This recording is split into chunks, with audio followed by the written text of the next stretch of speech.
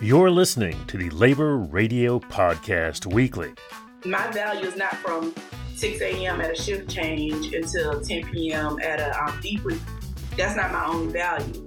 Am I really effective if I'm going 12 hours a day for 21 days straight on a blackout campaign? Am I really being the best? On the Black Work Talk podcast, Erica Heme, Deputy Director for Jobs to Move America, talks about organizing and burnout. Obviously, they're coming for people with uteruses first, but then they're going to come for everybody else who stands out and who is a target of white supremacist, imperialist capitalism. Sandy Birch and Carol Wald discuss the overturning of Roe v. Wade on the Voice of the People podcast. What they have decided to do is that these 9 people appointed for life make the law, not interpret the law. And on the latest podcast of The Voice, American Federation of Teachers President Randi Weingarten offers some pointed opinions on the Supreme Court's ruling striking down Roe v. Wade. Back in the day, the allocation of an email address and PCs to almost all employees was quickly followed by the numbers dismissed for looking at porn skyrocketing. In the final episode of the Union Days podcast series, the role sex plays in misconduct at work. Wages for housework is not everything, no, but it's a really good start to begin to say, value every individual's contribution, women or men, whatever race they are, whatever continent they live on. We all need the right to survive because of what we contribute to human society. Writer, feminist, and social activist Selma James joined me on this week's Your Rights at Work radio show to talk about the International Wages for Housework campaign, which she co-founded 50 years ago. A quick word before we get to the show. This is your network, and we're building it like a union organizing campaign, one show and one listener at a time. Please help us build this sonic solidarity by sharing the show. Just click on the share button. We really appreciate it. Thanks so much. I'm Chris Garlick, and this is the Labor Radio Podcast Weekly. Here's the show.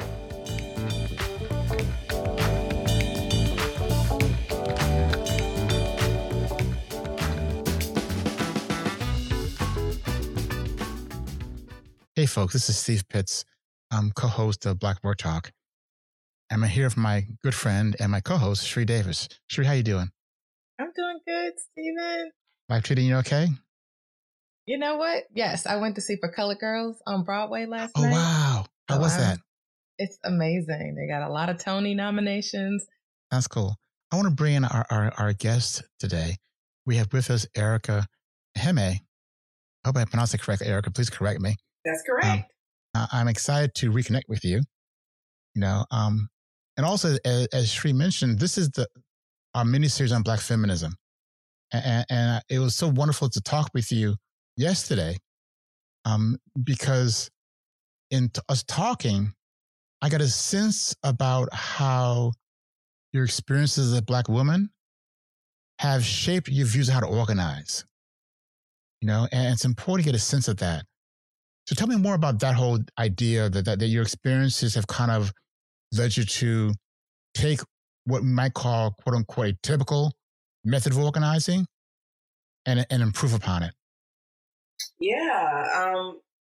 The way, so I've been organizing for 20 years now. You started when you were 5 years old? Yes. You can believe that if you want to. I'll take that.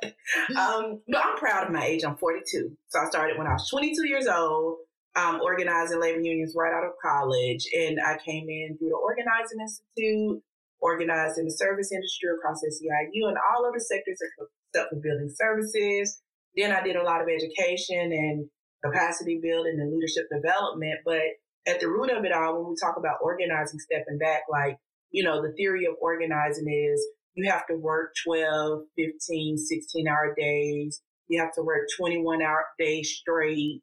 You have to do 11 days on, 3 days off, and these crazy expectations as far as time. So we're only talking about time to organize as in a single pocket.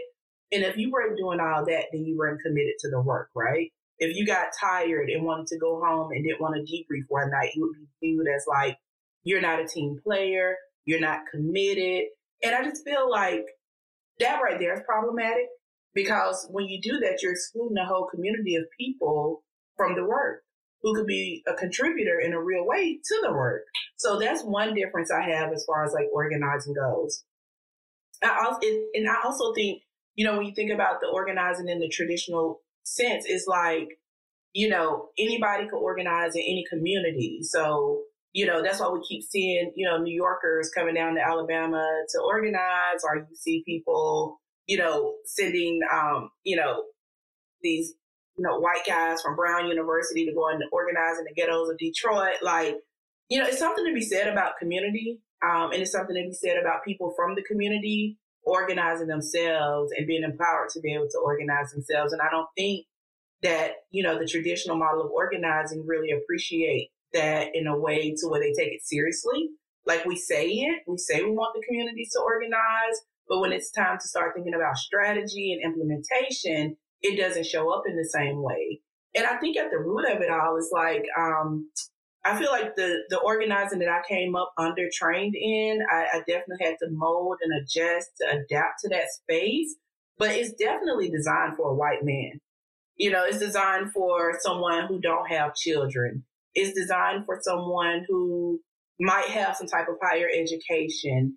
But the people that's most impacted doesn't necessarily look like that. So I definitely have a different view on how organizing should be done. And I've built tried and true skill sets through the fire to get to this place.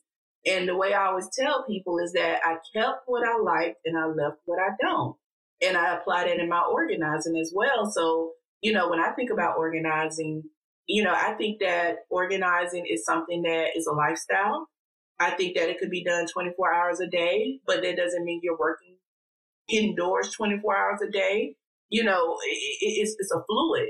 Organizing is fluid. Every interaction is relationship building, is understanding that it's really about my value is not from 6 a.m. at a shift change until 10 p.m. at a debrief. That's not my only value. Am I really effective if I'm going 12 hours a day for 21 days straight on a blackout campaign? Am I really being the best? And am I organizing out of a place if that's the standard, what place am I organizing from? I think we have to organize from our soul. We have to organize from our inner core.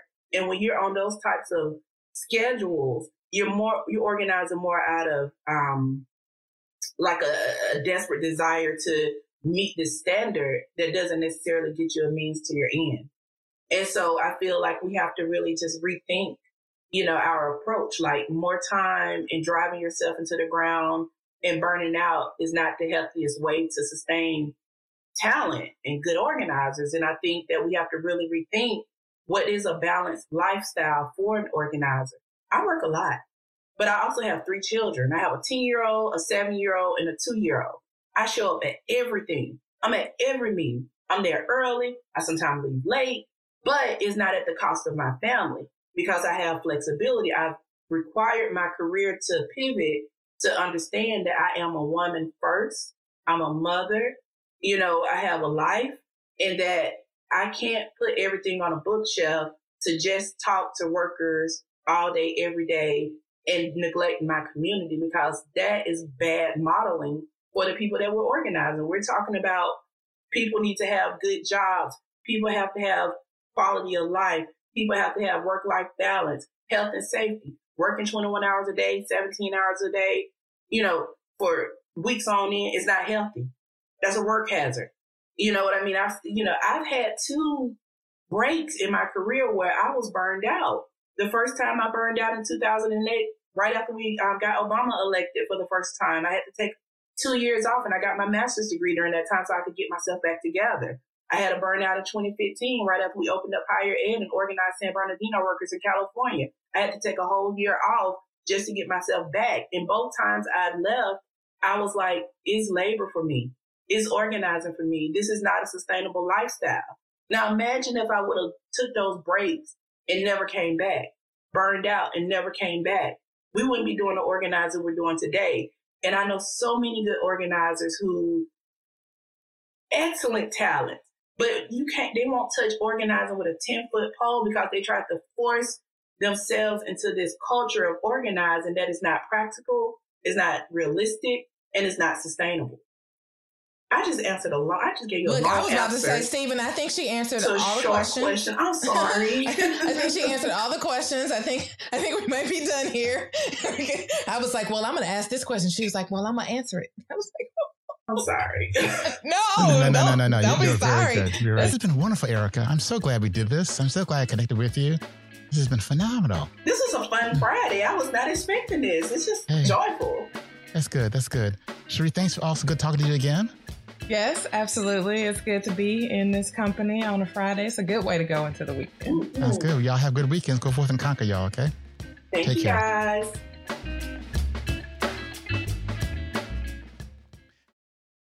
Can't just take my dreams away.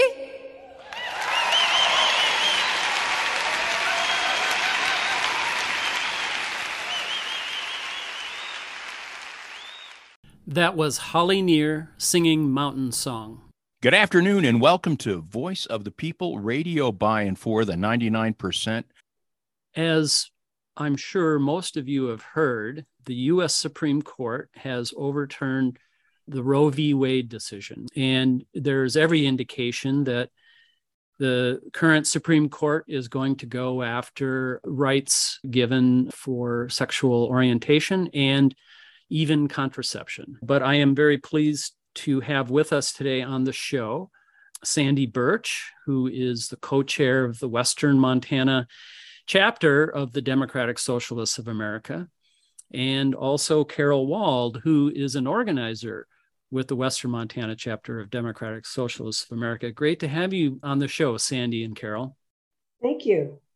Great to be here. Sandy, why is it that we've had this loss of rights, and why is it that we seem to be going backwards? I think that the long answer, I think, probably starts with the Great Depression and the New Deal and that whole political order that was ushered in, where once again people were immiserated and sick of it and had been exploited by the ruling class to a point that they just couldn't handle it anymore. And it ushered in a new order in which they demanded that the state actually ensure that more of their basic needs were met. And then that's when you have all the gains of the labor movement, all of these things that were impressive achievements in the labor movement and in the way that the economy was regulated. And then in the 70s, when neoliberalism started to take over, and that was also when Charles Koch started his right-wing think tanks, and when all of these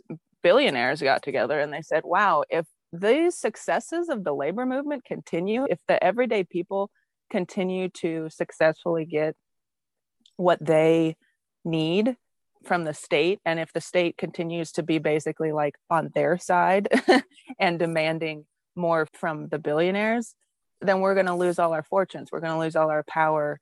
We're not going to be kings of gods in the world anymore. And that's, of course, existentially frightening to somebody like that. And so they went about their business with an impressive amount of strategy, and they deconstructed all of these antitrust laws. They deconstructed all of the regulations. They got welfare eviscerated. They pulled apart the labor movement and co-opted really this kind of like working class politics. They had a strategy, and that strategy included installing a Supreme Court like the one we have right now. So like this Supreme Court and what it's doing today is like one of the end games of this whole right-wing strategy that started in the 70s.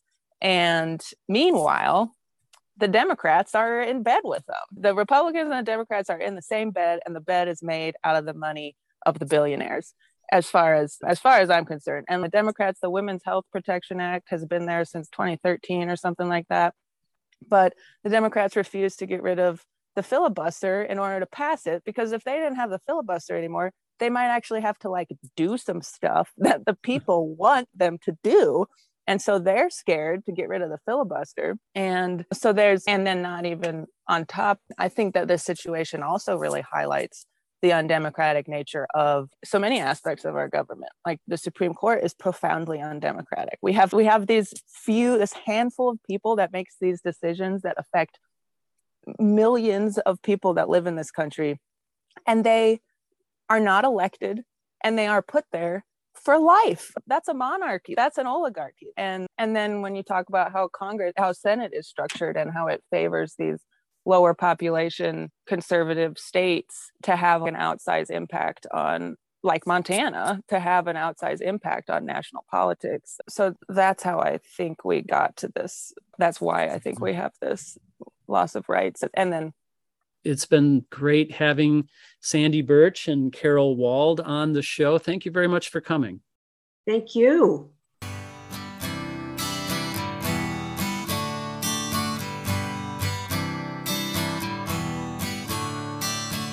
Don't you know, we're talking about a revolution. It sounds like a whisper. Don't you know, we're talking about a revolution. It sounds like a whisper. This is Union Days. Stories from a Union scrapbook.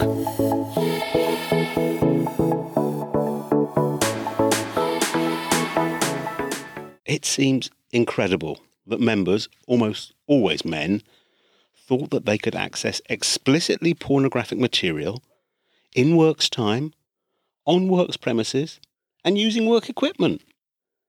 The universal rollout of smartphones hopefully makes this a thing of the past, but back in the day, the allocation of an email address and PCs to almost all employees was quickly followed by the numbers dismissed for looking at porn skyrocketing.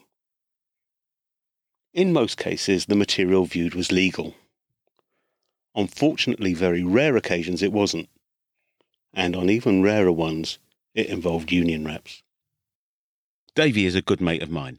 He works in the same role as me, but for a sister union, and he told me a story that made my hair stand on end for the issues it raised. Man, it was a nightmare, groaned Davey, taking a sizable pull on his pint before starting. I mean, like, this guy was well established, if you know what I mean. Long-time local rep, good at his job, well-known and respected in the community. Suddenly goes very, very quiet, incommunicado, invisible. And then I get the call from management that he's been charged with allegedly viewing paedophile material when he should be at work, on the computer in the effing branch office. Where is this branch office? I asked, fearing that I certainly knew what the answer would be. Oh, yeah, said Davey, reading the look on my face. On the second floor of the company's regional headquarters. That's the perfect trinity then, I thought. In works time, on equipment provided solely for union activity, and on works premises. Oh, you can imagine the dominoes that start falling, groaned Davey, taking another draw from his drink. I mean, in practical terms, who's going to represent this guy? In fact, who's going to want to have anything at all to do with him or his case? In fact, again, do we represent him or do we cut him loose? I mean, the equipment and the viewing took place in a union office, yeah, but on the employer's premises. So that's crap for them and us. One positive point, sighed Davey, but this is all relative. There's no denial about what happened. Plenty of mitigation, but no denial. It did present a unique situation, though, I reflected. There was genuine and justifiable disgust. There was deep discomfort, too. As is the normal escalation, the case would rapidly find its way to head office, or specifically to Davy's office in his union, just as it would to my office in mine. Davy continued. Well, you can imagine.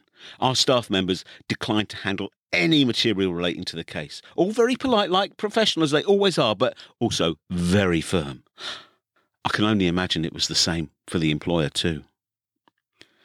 I could only think that there was no prosecution or criminal case here. Otherwise, the internal company procedures would not have continued. Prejudicial to a fair trial, you see. If the company finds a misconduct charge upheld, it's hardly going to play well if the member is in court for the self-same thing, even though the standards of proof in the two places may be very different. So, it was very bad, but there was no criminal dimension, which meant you had to deal, right? I said to Davy. Right, he said. There was no question that we wouldn't represent this guy, whatever colleagues at national and local level were feeling. He had an absolute right to a fair hearing and an equal right to be represented. I nodded sagely. So, said Davy, I did it. Oh, God, I felt like I needed a shower for a week afterwards. Davy relaxed his tense shoulders and shook his head, and I got up to get the next round in. This has been Union Days, scenes from a union scrapbook with me, Simon Sapper. Music is by Scott Holmes, production by Makes You Think. Subscribe, rate and review on the podcast platform of your choice. You can email the show at info@makesyouthink.com. Thanks for listening. This is a public service announcement with guitar. Know your rights. All three of them. Number one, you have the right not to be killed. All right, and welcome everybody to Your Rights at Work. I'm Chris Garlick. Ed Smith has got the week off. I'm so tired from loving. I'm so tired from caring. I'm so tired from housework. I'm so tired of giving my time to meet others' needs. 40 years, it's been 40 years and I'm tired. In 1972, writer, feminist, and social activist Selma James put forward wages for housework as a demand and a political perspective that redefined the working class. She coined the word unwaged, which incorporates all workers without wages, and the International Wages for Housework campaign she co-founded coordinates the global women's strike.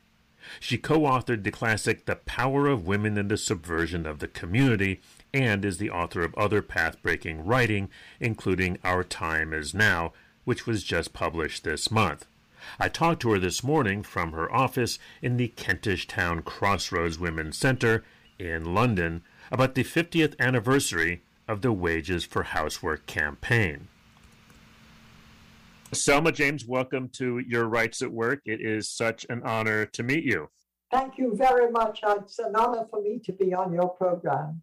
I remember working in a factory in England, and I was there the day that pay equity came to this place. It was a tobacco warehouse, and we packed the orders for various shops, and it was really heavy work. And the women said, tomorrow, the first wage packet we get will have pay equity. And one woman, I remember she was a West Indian woman and she had a good voice, and she said, from tomorrow, we both pay the mortgage, and it's no different between what he says and what I say. We're completely equal. Once I'm paying as much of the mortgage as he is. It was a statement that stood, was given out into the air and dominated the room, but nobody responded because everybody knew that some great truth had been, echoed at that moment in time. I think, the relationships between women and men are very difficult.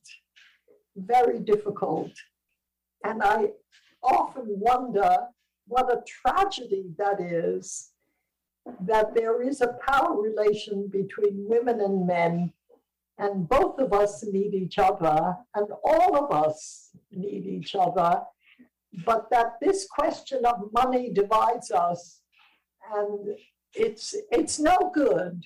We don't want it. We want either all of us have the same amount or none of us need it.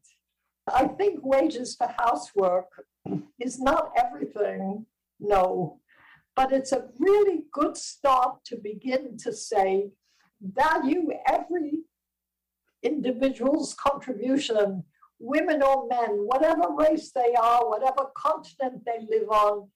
We all need the right to survive because of what we contribute to human society. There is a new spirit around. It's not a spirit that is sure to win, but it's a spirit that says we're going for it because we have no choice. And there are so many women who are active in the movement and who are guiding the movement. They may not even be in front, but they can lead from behind. And we have always been able to do that. So I think it's up for grabs now. I know what side I'm on. I know what side you're on. And I know what side many millions are on. And we just have to get it all together. And now's the time. Our time is now, or our time will not be forever.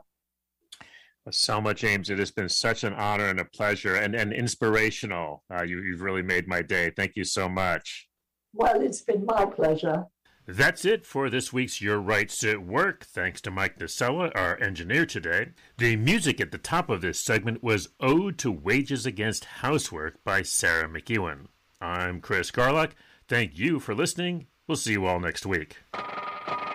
This is a public service announcement with guitar. Know your rights. All three of them. Number one, you have the right not to be killed. Murder is a crime. Well, that's it for this edition of the Labor Radio Podcast Weekly, our roundup of highlights from just a few of the more than 150 labor radio shows and podcasts that make up the Labor Radio Podcast Network. We've got links to all the shows you heard today in the show notes for this podcast. You'll find all the network shows at laborradionetwork.org, and you can also find them. Use the hashtag LaborRadioPod on Twitter, Facebook, and Instagram. Labor Radio Podcast Weekly was edited this week by Patrick Dixon. I produced the show, and our social media guru, as always, is Mr. Harold Phillips. You can follow us on Twitter and Instagram, Labor Radio Net. Find out more on our website, Labor Radio Network. And before we go, just take a second to help us build sonic solidarity by sharing this show. Just click on the share button. Thanks so much. For the Labor Radio Podcast Weekly, this is Chris Garlock. Stay active and stay tuned to your local Labor Radio Podcast show.